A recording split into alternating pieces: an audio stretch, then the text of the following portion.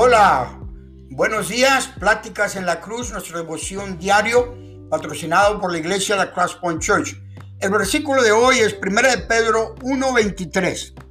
Siendo renacidos, no de simiente corruptible, sino de incorruptible, por la palabra de Dios que es viva y permanece para siempre. Déjenme leerle esto otra vez.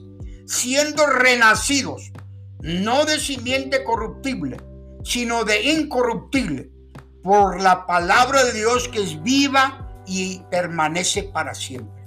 Qué tremenda escritura que nos recuerde que esta palabra permanece para siempre. Estimado hermano que me estás escuchando, Dios por medio de su palabra hoy te está recordando que su palabra es fiel y digna de ser recibida en esta mañana para tu vida.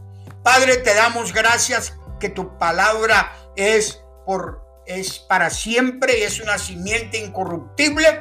Te pedimos que bendigas a mis hermanos, a mis hermanas que están escuchando tu palabra en este día. En el nombre de Jesús oramos. Amén.